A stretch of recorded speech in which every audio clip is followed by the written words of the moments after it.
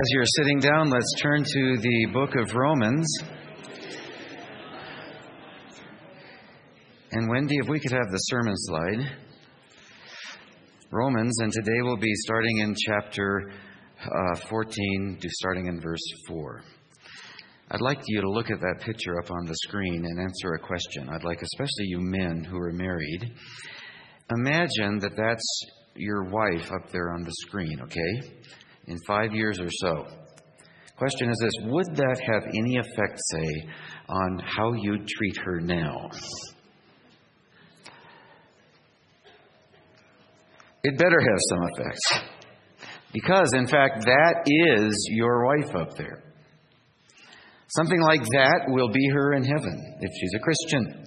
And a male version of that is going to be your husband in just the blink of an eye. Or at least so it'll feel once we're there. Or a friend, or son, or daughter, or any brother or sister in Christ. C.S. Lewis summed up what the Scripture has to say about this when he said, the dullest and most uninteresting believer you can talk to will one day be a creature which, if you saw it now, you would be strongly tempted to worship. There are no ordinary people. You have never talked to a mere mortal. Nations, cultures, arts, civilizations, these are mortal. And their life is to ours as the life of a gnat. But it is immortals whom we joke with, work with, marry, snub, and exploit. Immortal horrors, those who don't know Christ, or, in the case of those who do, everlasting splendors. How do you think that knowing that is all of us, would affect the way we treat one another? In Iron Hour this week, our weekly men's breakfast, we kind of went through what we're going to be talking about today at a kind of on a shallow level. We'll be plunging in today, but I began by asking them the question, am I my brother's keeper? Am I my brother's keeper? And on the left side of the board at the top, I wrote yes. On the right side of the board at the top, I wrote no. That is, yes, I am my brother's keeper. No, I am not my brother's keeper. And guess which side had far the more entreaties? It was the left side. Yes, all the reasons why we are indeed our brother's keeper. All the ways we're called to help needy brothers and to help with different needs, to speak the truth, to love one another. And that's good that they were mostly there because that's what the Scripture emphasizes. Live and let live is to live and let die in so many different ways. In fact, this week I was thanking God Almighty for someone who believed that He was my keeper. I was driving back from Denver with Rob Mitchell, got halfway up the hill and got a flat tire. And I get kind of oblivious to things as I'm driving and talking. And so eventually Rob said, "Brian, do you hear that?" And I said, "No." And then I started listening, and not just thinking about the conversation. And I did hear it. And we stopped the car, got out, smell of rubber so strong. It turns out I ruined a perfect snow tire. I won't tell you how much it cost. But we pulled over and I got out and he said, "Brian, you better put on your hat. It's pretty cold out here." I said, "I don't have a hat, I'm afraid." And so we get out, it's pitch black, and he says, "Why don't you go get your flashlight?" And I thought, I don't have a flashlight either. This is really humbling to go through this. And I could tell, that he was biting his tongue because this guy was always prepared and someone you can learn from. And but he had mercy. He didn't say anything. And so it got to be pretty cold because I didn't have a hat. And he was taking off the lug nuts really slowly. And so I kind of took over, suggested he do something else, whirled the thing around, came off, lug nuts dropped to the ground, pitch black, couldn't find it anywhere. And and he still didn't say, "I told you so, you need to come prepared." And so, but no sooner had that happened than this big truck pulls out in front of us and stops and comes back. And the guy says, "You guys need any help?" And, being a man, I said, "No, we pretty much got it under control here, but thank you so much." And then he stopped, looked at us and said, "You need a flashlight?" And I said, "Okay, yeah, we need to, thank you." And so he brought this flashlight and I said, "Well, do it in a hurry so that, you can be on your way." He said, don't worry about it. He said, "You can have it. Just give it to someone else who is in need." a really nice flashlight. I was glad that he knew that he was his brother's keeper in this case. We are called to be prepared, and we are called to be our brother's keeper in so many ways, rather than being just selfish. But there is another side to it, one which the Scripture doesn't focus on quite as much, and yet still it's really, really important, as we're going to see today. And that is, while we are our brother's keeper, we are not our brother's master. And it's really easy to confuse the two as parents, as couples, as friends, in all sorts of different relationships. We are not our brother's master. And if we're going to love and honor each other as he wants us to, we have got to hold these two truths in tension at home, at church, with friends, again, as parents, as couples. As I've titled this sermon, I am my brother's keeper. I am not, though, my brother's master. In Romans 14, starting in verse 4, as we'll see today, Paul says that one of the main ways we make ourselves our brother's master is when we judge our brother or our sister as though we were God. And we've seen for the last 2 weeks how very easy it is to do this. Let's see again how it happened back then. We'll bring it up to verse 1, Romans 14, verse 1. Now accept one who is weak in the faith, but not for the purpose of passing judgment on his opinions, putting yourself in the seat of God, as though you're the master. One man has faith that he may eat all things, but he who is weak eats vegetables only. Let not him who eats regard with contempt, as though you were God, him who does not eat. And let not him who does not eat judge him, for God has accepted him. We've unpacked that. Let's move on to verse 4. Who are you to judge the servant of another to his own master? There's one master. He stands or falls. Let's get this God-man thing straight. And stand he will, for the Lord is able to make him stand. Let's stop right there. In the Christian system, you can't launch out with truth without eventually encountering counter-truth. All heresy is one truth taken to an extreme without the counter-truth. And that's exactly what's going on here. When it comes to our responsibility for our brother or sister, when it comes to our responsibility to speak out when we see something that needs to be addressed in our brother and sister, knowing that live and let live means live and let die. When it comes to that responsibility, we're to confront, yes, but not to condemn. And there's a subtle but powerful difference in our spirit between the two. We're to be truthful, but not judgmental, as though we were God. The truth is, in so many ways, we are our brother's keeper. The counter-truth is that we are not our brother's master, because as we'll see today, Christ alone is the Lord, and he will make them stand. Now, the issue back then, as we saw last week, had to do with eating meat sacrificed to idols in particular, and in general with being kosher. That this was a hot topic that was splitting the church, just like there are many hot topics that split the church to this day. And we saw a few of them last week and the week before. But this time, we'll focus not on what divides us, not on what we do, but on why we do it. Why we become judgmental, because that's what Paul does in powerful ways in our verses for today. We'll see that we so easily become judgmental because from, politics to parenting, from to working out our marriages, it seems that sometimes it's our second nature to play God rather than pulling back and letting God be God. And why is that? Well, today we turn from Paul's exhortation about judging to his explanation. Starting again in verse 4, as we start to unpack it now. Who are you to judge the servant of another? To his own master he stands or falls, and stand he will, for the Lord is able to make him stand. Here in a few words, Paul tells us why it is that we become so severely judgmental.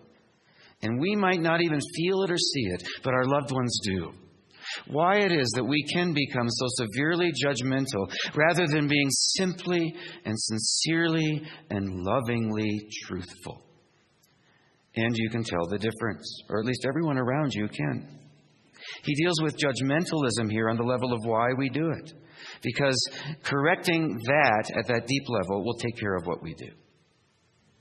That is, the Scripture exposes here the thoughts and the intentions of our hearts where real change has got to begin, inside-out change, which is what Christianity is all about, which is where the Pharisees got it wrong. They thought it was all about the outside, and they judge people on the outside. And so he says, who are you to judge? That is a word that is filled with a motivation in the original Greek. The servant of another. To his own master he stands or falls. The implication is this: to his master he stands or falls, and not to you. And when you judge, you presume that the latter is true. He does not stand or fall. He does not bow or rise before you. Or at least he ought not to. And we ought not to treat him that way, even if we're parents. Paul's saying this: if you're being judgmental, in all likelihood, what you're really thinking, or at least what you're feeling at a very deep level in your heart of hearts, is that they are ultimately accountable to you, to me. That's what anger is, if you think about it. Anger is, or at least it's part of what it is sometimes, anger is what anger does. And to find out what anger does, you need to talk to the person that you're angry at. Anger is what anger does. And though we may not see what our anger does, our loved ones can feel it. Oftentimes, anger is man's way of playing God with someone else. Of putting them, under our thumb and then rubbing it in as though God Almighty wasn't doing a good enough job of punishing them and of pushing them to change. More often than we might like to think, anger is man's emotion when we usurp God's position. But James says, let everyone be quick to hear, slow to speak, and slow to what? Anger. Why? Well, it's what we're talking about today. For the anger of man does not produce the righteousness of God, though we might think it should or does. We think our anger, our condemnation, our judgmentalism will make them change, will produce the righteousness of God. But it won't. In fact, it usually, of course, does just the opposite, doesn't it? You get in arguments, lines are drawn in the sand, one guy's forever this way, the other guy's forever that way, whether husband or wife, parent or child or whatever, and nothing is accomplished. Which is Paul's point here back in Romans 14. Who are you to judge the servant of another? To his own master he stands or falls. That is not to you. And stand he will because of what you do? No. Because the Lord is able to make him stand. It's the Lord's business to change someone and to make them stand. Which is Paul's point here. There's a hint of sarcasm here. The Lord God Almighty is able to make them stand, and not you. You are not God. Very basic, but very important for all of us, including me.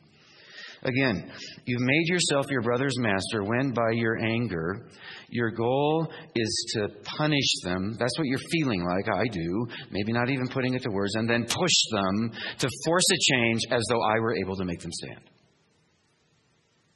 And people rightfully really react to that kind of godlike posture over them. You'll be doing the same thing with your brother that we often do with our kids. And that is, trying to change them by getting angry at them. Ever done that? I have. It may work for a time while they're still, rugrats. And you're 3 times taller than they are, right? Put the fear of God in them. That's what parenting is. You say jump and they'll jump. There's a brief period in the development of a child where that will work, though you do end up paying for it. But if you're being judgmental, your motive, your goal, the hidden intention of your heart will be to force them to do what you think they ought to do, when you think they ought to do it, as though you were able to make them stand by the wrath of God. Which means we need to take a very close look at what's really motivating us deep down on the inside. Because if we've not dealt with how judgmental we're sounding, more and more they will resist and they will ultimately reject our influence. Whether children or spouses or whatever. They'll sense not compassion, but you'll be dripping with condemnation without even knowing it. Not honor, but dishonor. Disrespect. Remember in our benediction every week, honor all men, especially your spouse, especially your children. And this does not achieve the righteousness of God when they feel that way. As someone said, and I love this, your respect for a man or a child as he is his greatest motivation for becoming better than he is. Your respect for someone as they are is their greatest motivation for becoming better than they are. And so that better be foundational in all our relationships. So Paul focuses almost exclusively here on getting this God-man thing straight. And then he helps us get it straight in another way. Verse 5. One man regards one day above another. Another regards every day alike. He's talking here about the Sabbath day, and that was another issue that was dividing the church back then, that whether you should keep the Sabbath like the Jews used to be or not keep it. Jewish Christians felt very strongly that you ought to. It divides Christians to this day. One man regards one day above another regards every day alike, and then he goes on to say this, let each man be fully convinced in his own mind. He's saying, it's me, O Lord, and not my brother. It's me first, is our posture. Let each man be fully convinced in his own mind. He turns all those fingers around and they're pointing back at me. Paul completely turns the tables here. And he basically says this, your goal in life is not to play God, but it's to please God. It's all focused on that. If we get that thing right, we will live as we ought to live. You do that, you please God, not by being fully convinced, of what they ought to be doing in their own minds. As though you please God most by expressing your opinions, whether by what you think or by what you say. No, that's sheer Pharisaism. That was the fundamental problem with the Pharisees. Rather, you please God most by being fully convinced about what you ought to be doing, what I ought to be doing, fixated on that more than anything else, and doing that. And by the way, as most of you know, that's what changes people. People close their eyes to advice, but they open their eyes to example. Be fully convinced in your own mind and do that. That'll open their eyes in this area where you disagree more than anything else. That's what changes people far and above anything you say. The bottom line of being an influencer is what you do. Very important parenting principle. I was over family ministries for several years at our first church back in the 80s. And I came up with a list of what goes into godly families. And the first thing is godly families need godly parents. And the idea is it's all about being something, not doing or saying something to your kids. It's all of the overflow of who I am in Christ, which is the same thing here. A very important parenting principle, very important marriage enrichment principle, very important friendship principle. How does the saying go? A man convinced against, this is Benjamin Franklin, I think, a man convinced against his will is of the same opinion still. And so let each be fully convinced in his own mind, because verse 6, he who observes the day, this was the Jewish Christian who felt Sabbath keeping was still God's law. He who observes the day, observes it for the Lord. He's not saying who's right or wrong here. It's interesting. And he who eats, that is Gentile Christians who are not kosher, who eat pork or whatever, also does so for the Lord, for he gives thanks to God. That is, he gives thanks to God for his food before eating. What he's saying is this: what your brother or sister is doing is insignificant compared to who they're doing it for. So don't get too hung up on externals. Our motivations are far more weighty, even than our actions in God's eyes, even than our convictions, our opinions, our motivations, which God alone can see. He's saying God looks to the heart and you can't. So back off.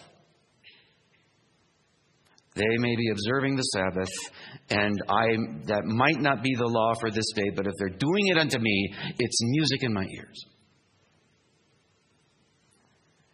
Again, he's dealing with our interior here, and he's saying, point the finger inward, deep down inside first. Be something from the inside out first. Open their eyes through your example first. Go deep down into yourself, unlike the Pharisees did. Lest in pointing the finger outward, you become a Pharisee. He's saying, don't lord it over anyone. He's saying, remember who's the Lord and live your life for Him, rather than just telling others how to live their lives, even as a parent. He's saying sometimes you need, very basically, to just mind your own business. And with older kids, especially if they're struggling, with drugs or whatever, sometimes you need to just let them go. You're not God. Just give them over to God. Or you'll end up enabling the very behavior that so concerns you, which parents do with kids on drugs. There's denial. They give them money. There was something on 2020 last week. You'll end up enabling that behavior if you think you're God and you've got to bail them out and change them. Or on the other hand, they'll end up just reacting to your anger with their drugs and reacting into drugs the rest of their lives. I wouldn't touch playing God with a 10-foot pole, and yet I do. We need to let them go. And this teaching applies then in so many ways. But then starting in verse 7, he comes at it kind of from one last angle. Let's read it. For not one of us lives for himself, and not one of us dies for himself. For if we live to the Lord, or if we die to the Lord. Therefore, whether we live or die, we are the Lord's. Why? Verse 9. For to this end Christ died and lived again, that he might be Lord, not you, both of the living and of the dead. Again, it's all about motives. Christianity is about transformation from the inside out, what only God can do.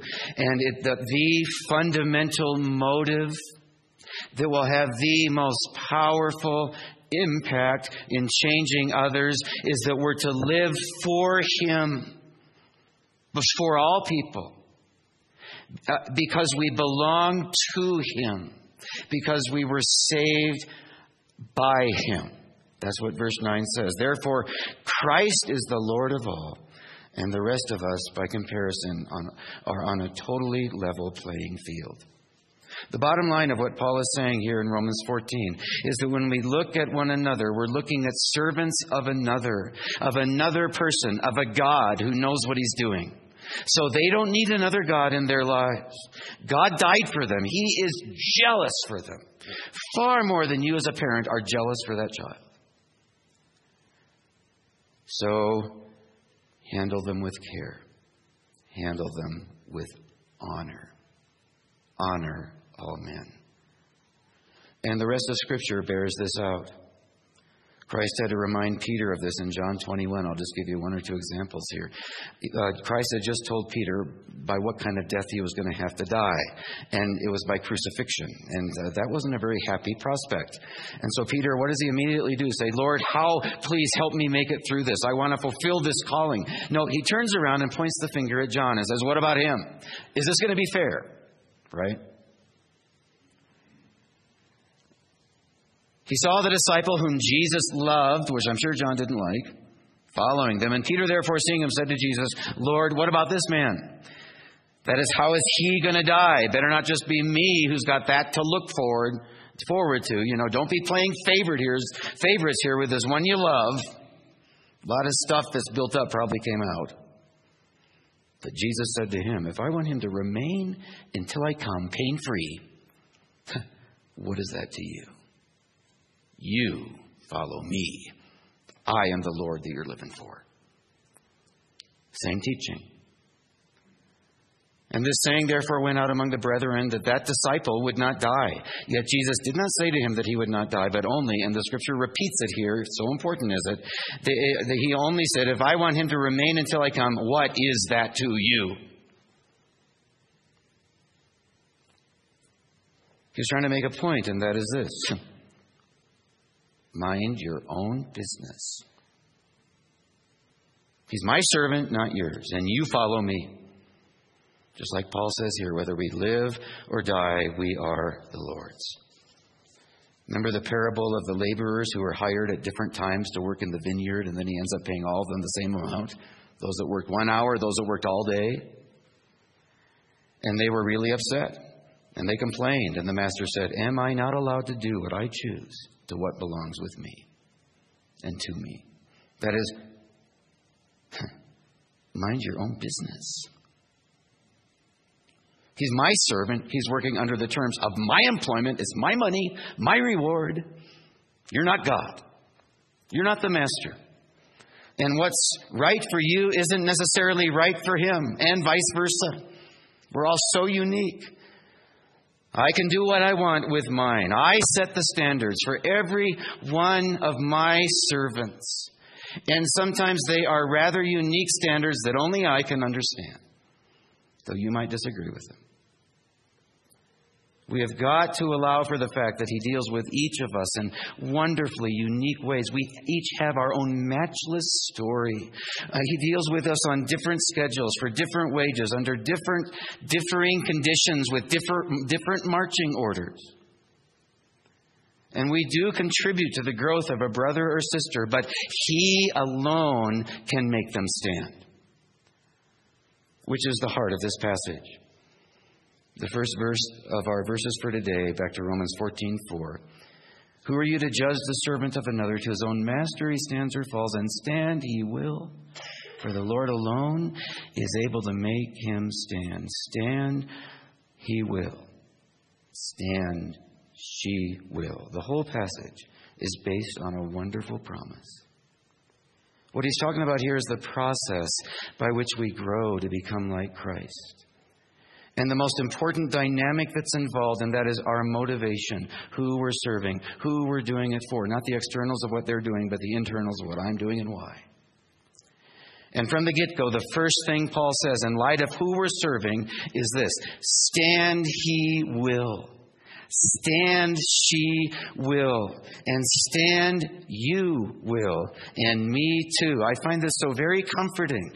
Whatever you're going through, in the end, though it be, through hell and high water, he will make you stand.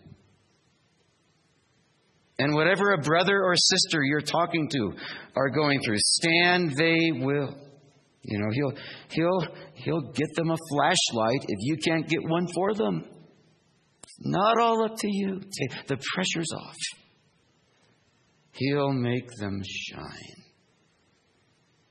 So much so that as C.S. Lewis, he summed up the Scripture's teaching again. He said, one day we'll stand dazzling, radiant, immortal. We'll pulse all through with such energy and joy and wisdom and love as we cannot now imagine.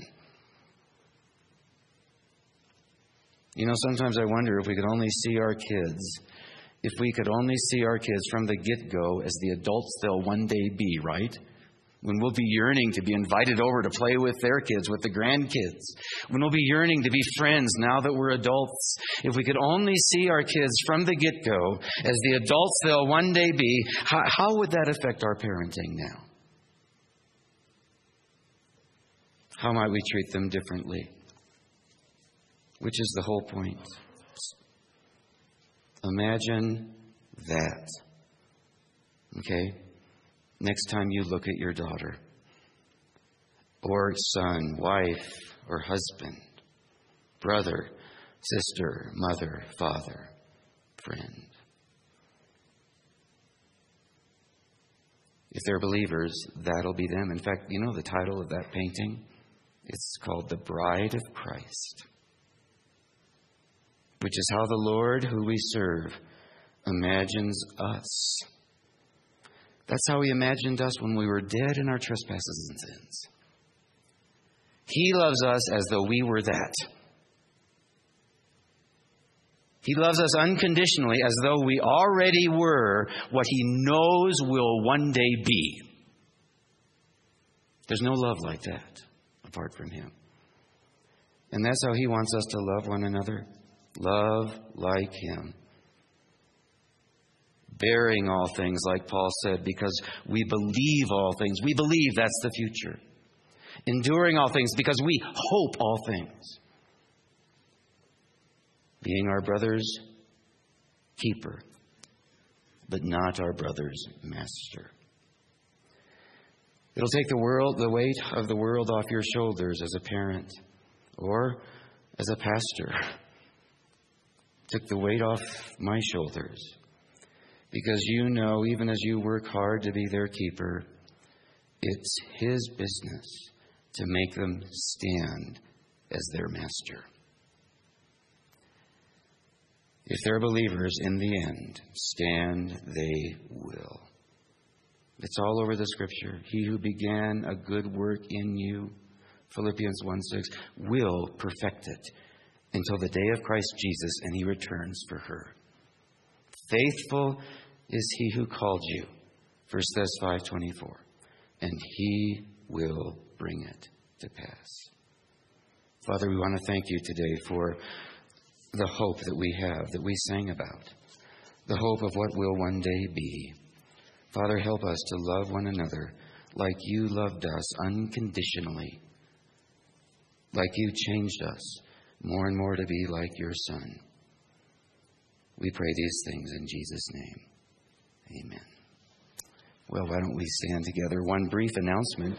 Tomorrow at 7, there's going to be a Young Life couch party. That doesn't sound as bad as it... That's not as bad as it sounds like. And scavenger hunt at the SOS headquarters in Frisco.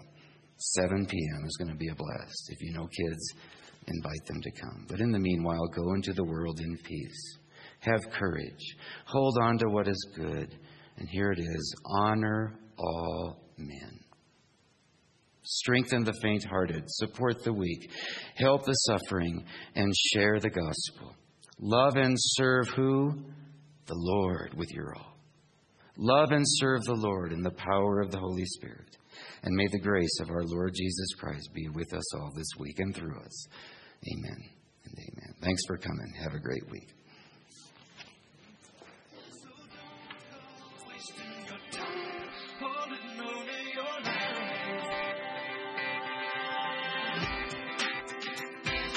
Treasures